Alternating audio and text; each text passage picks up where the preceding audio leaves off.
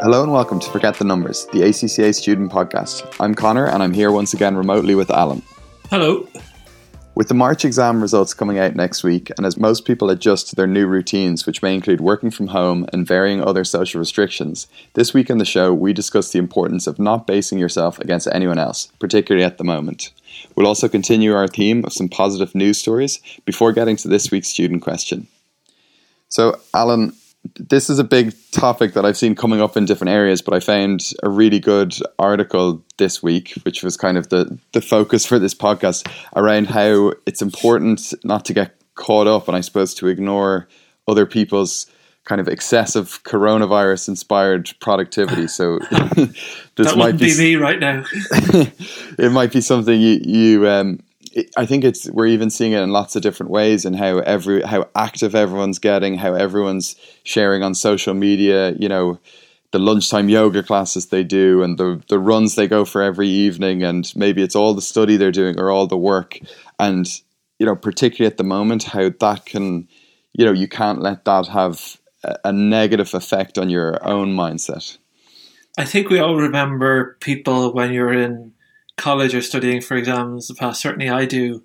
And like, you come in one morning and you go, what did you get up to last night? And I studied for 7 hours. And you kind of think, I didn't do that. I watched football. And you kind of have to stop getting intimidated by people like that, because it can certainly seem like you're doing something wrong. And the worst case out of that would be you end up doing more study than you need to, which kind of makes it all inefficient and all bad study. Whereas, like, I was always a big fan of doing kind of an hour and a half of really good study. And you kind of hear somebody, I did 4 hours study last night. But what they haven't said is, like, an hour was colouring in a study plan and another hour was getting all their books in the right places and everything. So the fact of what they call study, I don't think anybody does 4 hour study, and I think you're right. It's kind of people at this time trying to show how amazing they are, and that's a sense of, I sometimes think, people's own insecurities to show. And it's like with your employer, you feel like, I should tell my manager I've done 15 things today. I've worked twice as hard as I do when I'm in the office, and which is not the point of the whole thing, because nobody's expecting that. So I do think it's a case of, like, just sticking to your guns and doing your thing and doing it well. Yes, your situation is different, but don't get too caught up in what other people are doing. Yeah, and I think that's exactly it. And I think this is particularly topical because results are coming out this week. There's going to be new decisions to be made. But I think that's the key thing. We're not saying, don't be productive, don't study, don't still exercise. But it's doing it in your own way and doing it in the way that works for you, and not getting caught out or made guilty or, getting stressed and panicked because you're seeing what others around you are doing. So I'm going to go back to kind of 3 stages that this article talked about in how you kind of make this transition into, what is a very different way of life for a lot of people. And we understand that the restrictions on different people in different countries at the moment are different. But I thought these 3 stages were kind of a good starting point for looking forward and getting into that routine we've talked about. So the first they said was finding security. And I think really what they're highlighting here is, you need to allow yourself a moment to kind of take stock with what's happened, get a bit settled, and start to prioritize and, adjust to this slightly this new way of life that we're all facing. So I think that first one is allowing yourself that it is a bit of an adjustment. And once you've done that, then you find that security, you start to focus on yourself and not get caught up in what everyone else is doing. So I think that is a good starting point. Well, what we've done in this podcast a few times recently is we've compared the two of us and we've talked about our own experiences, and obviously I've got kids in the house, you don't, and our situations are very different in a way, but we still have the same tasks to broadly get done. We still have the same goals with the students and getting study plans and doing our podcasts and doing the webinars. But we do work in different ways during the day. It's very different. You can find some quiet time. I can rarely find some quiet time, but whatever way it were, but we're both still getting everything done that we planned. But it is very different than normally when people might be sitting in an office. And don't be like, you're never going to create the exact same situation as you had where you used to work in your office. You're not going to have the exact same working.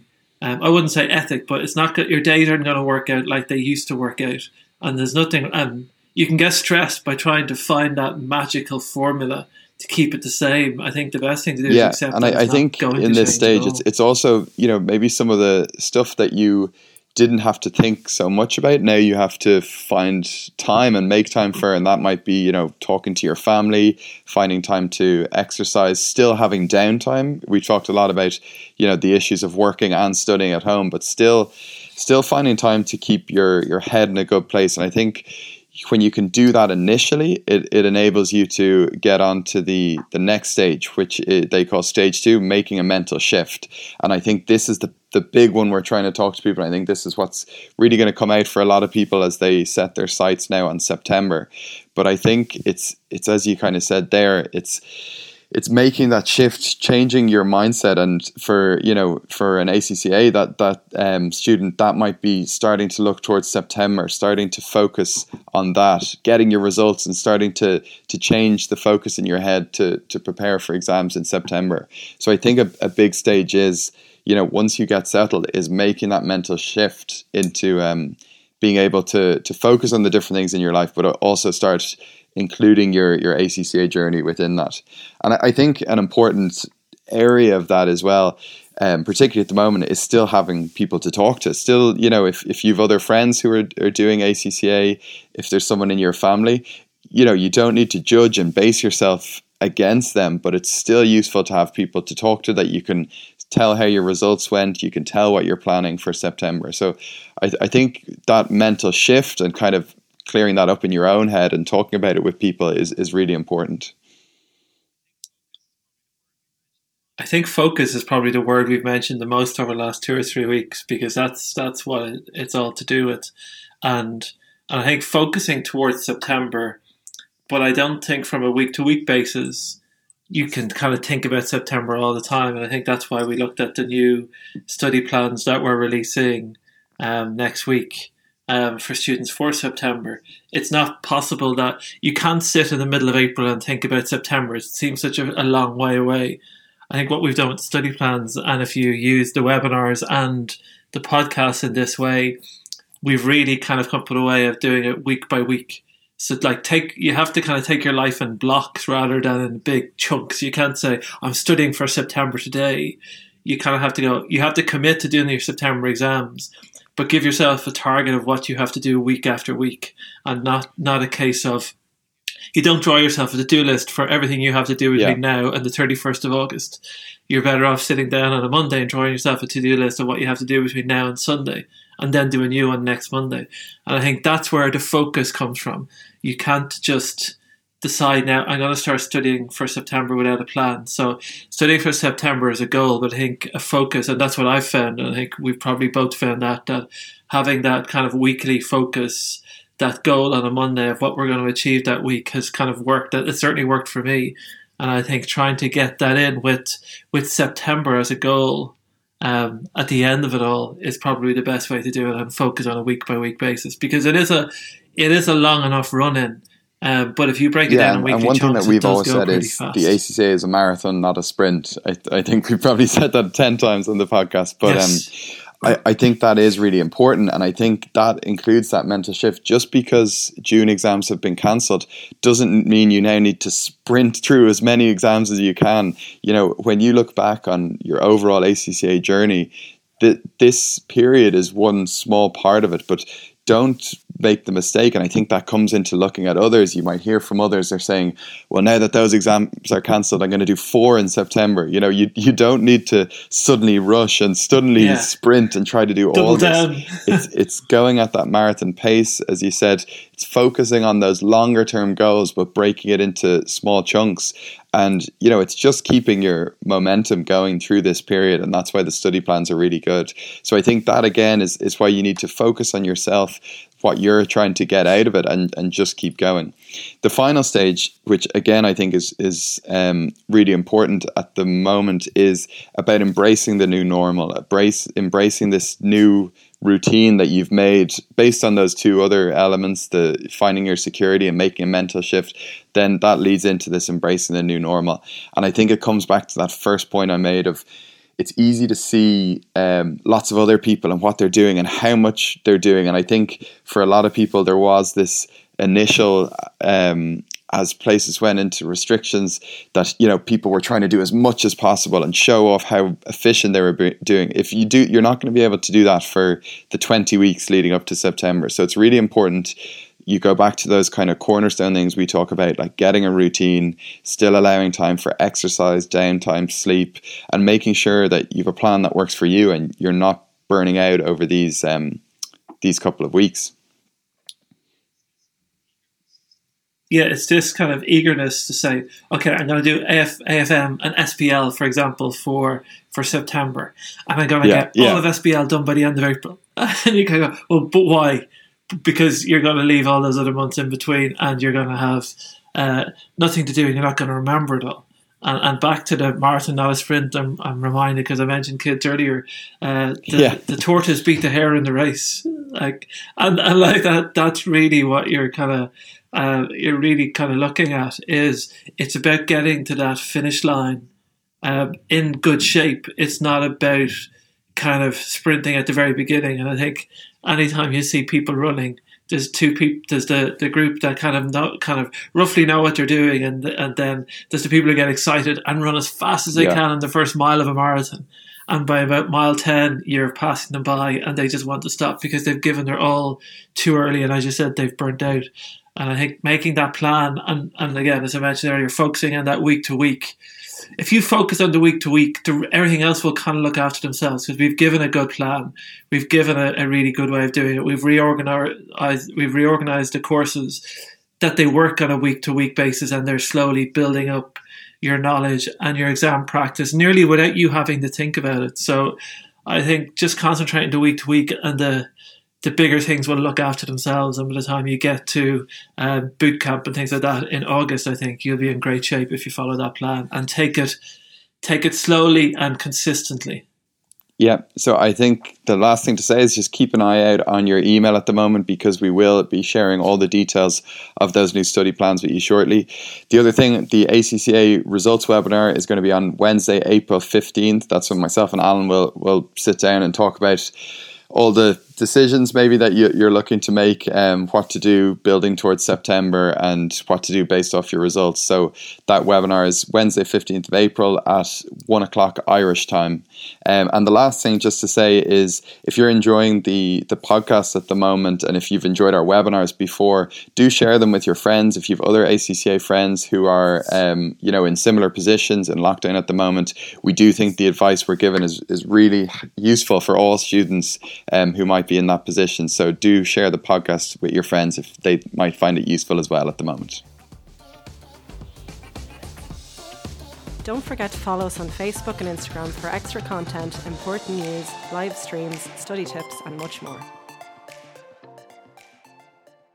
So again, we're trying to focus this week on the positive news stories, and I found a news story. This may sound, on another day I would say this sounds very boring. It's a news story around bureaucratic efficiency. I'm already hooked, Connor. It's okay. I did find this very interesting given the timing of everything.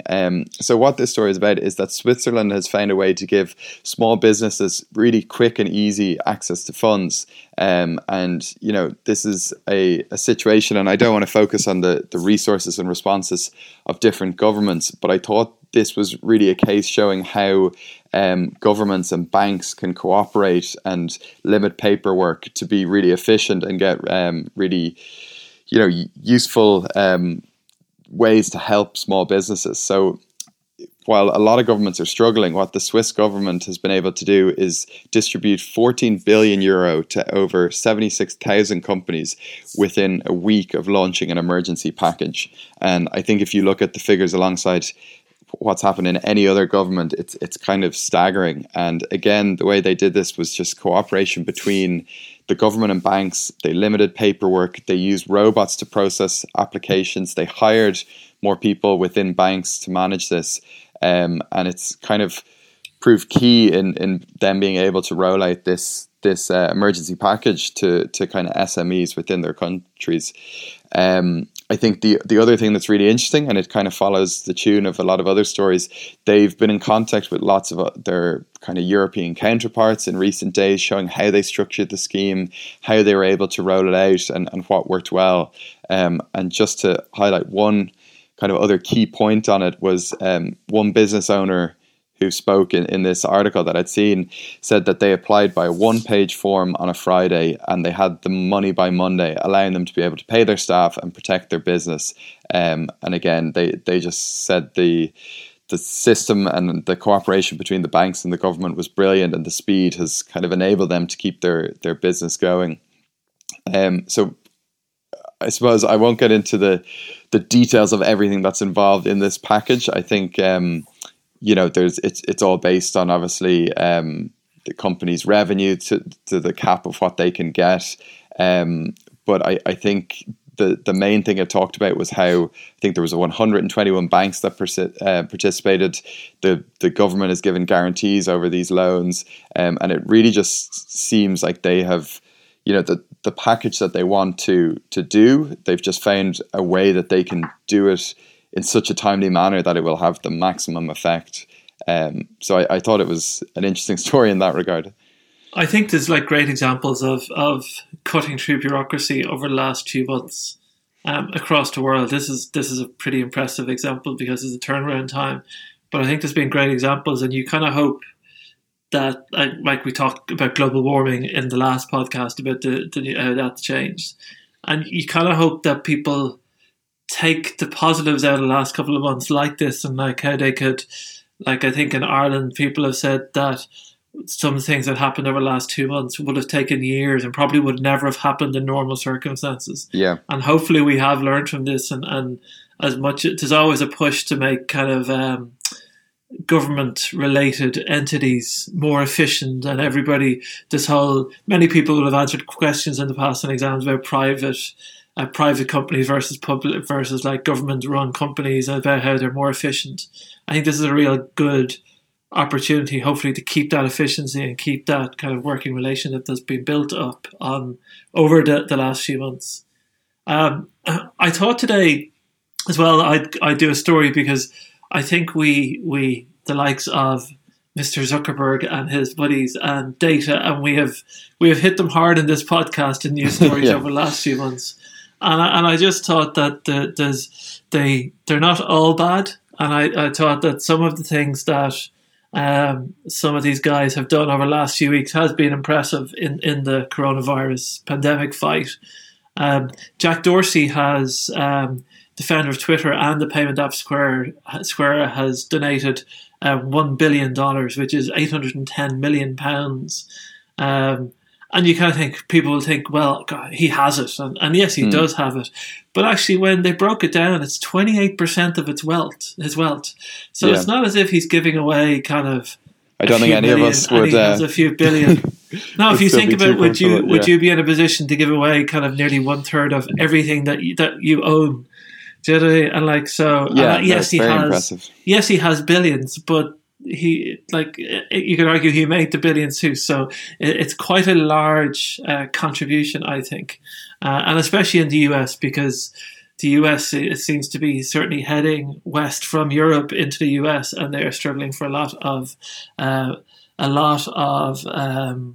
kind of ventilators and personal protective equipment, as most countries are. But yeah, I just thought that was pretty impressive, and he's going to use the shares in Square.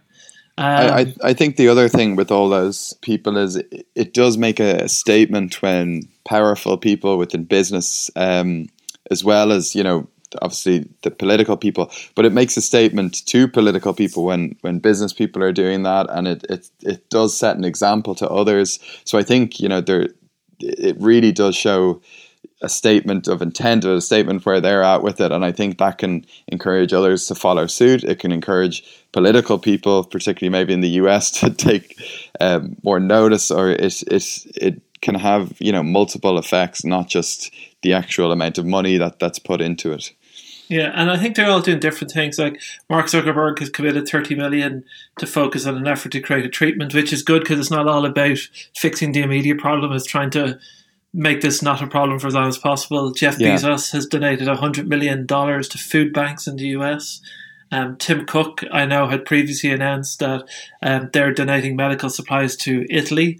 And I'm sure at this stage you're probably involved in the US effort, I've no doubt about it. So overall, it's like we do give these guys a bad time. And a bit like the government bureaucracy, people are realizing that it's bigger than them, it's bigger than their country, it's bigger than their company, it's the biggest thing, single thing the world has ever faced since when the dinosaurs got hit by a rock. and it's kind of really good to see that people are actually coming together and trying to solve this, and it's no longer about the Fortune top 100 people who are the richest in the world. It's everybody realizes that they are stuck in this together. Yeah. Try us for free by registering for a basic plan on learnsignal.com to get everything you need to pass your exams. So Conor, student question this week was, with the March results coming on Monday, one student, and actually a number of students, were asking if they fail an exam from the March sitting, should they reset that again in September and take another subject with it? Yeah, so this is, and again, regardless of the timing of everything at the moment, this is probably the single biggest question we get leading up to results and during our results webinar.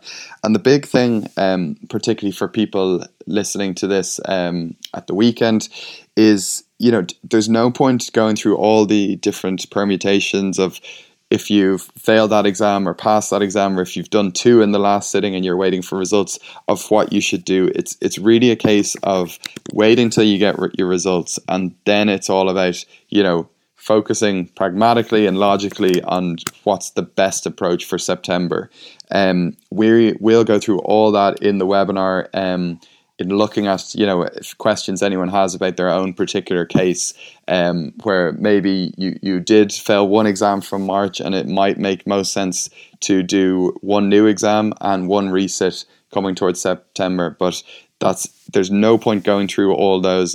You're only going to cause yourself more agony up till the point you get your results by trying to think of every possible combination that you might have to do in September. So my advice to you would just be, try, if you can, to just put it out of your mind until the results come out. And then for any of those questions, for anything you're stuck on, we'll have our results webinar on Wednesday the 15th. That's at 1:00 Irish time. And, if you do really need to ask a question before that, our 24/7 chat support is always there as well around the webinar. So we will be in full support mode next week as always, and we can help with any of those questions. But don't go through all these possible things that mightn't actually happen when you get your results. Try put it out of your mind, and we'll help you with that next week. So we're going to finish up there. One thing I did want to say, and we highlighted earlier, if you are enjoying the podcast, do let your friends know about it. We particularly think at the moment that the support and advice we're giving on this could be useful to lots of students. Do look out for the results webinar that we have during the week. And as I said, our new study plans leading up to the September sitting will be coming shortly, so keep an eye on your email. The last thing to say is best of luck with your results, and we'll talk again next week.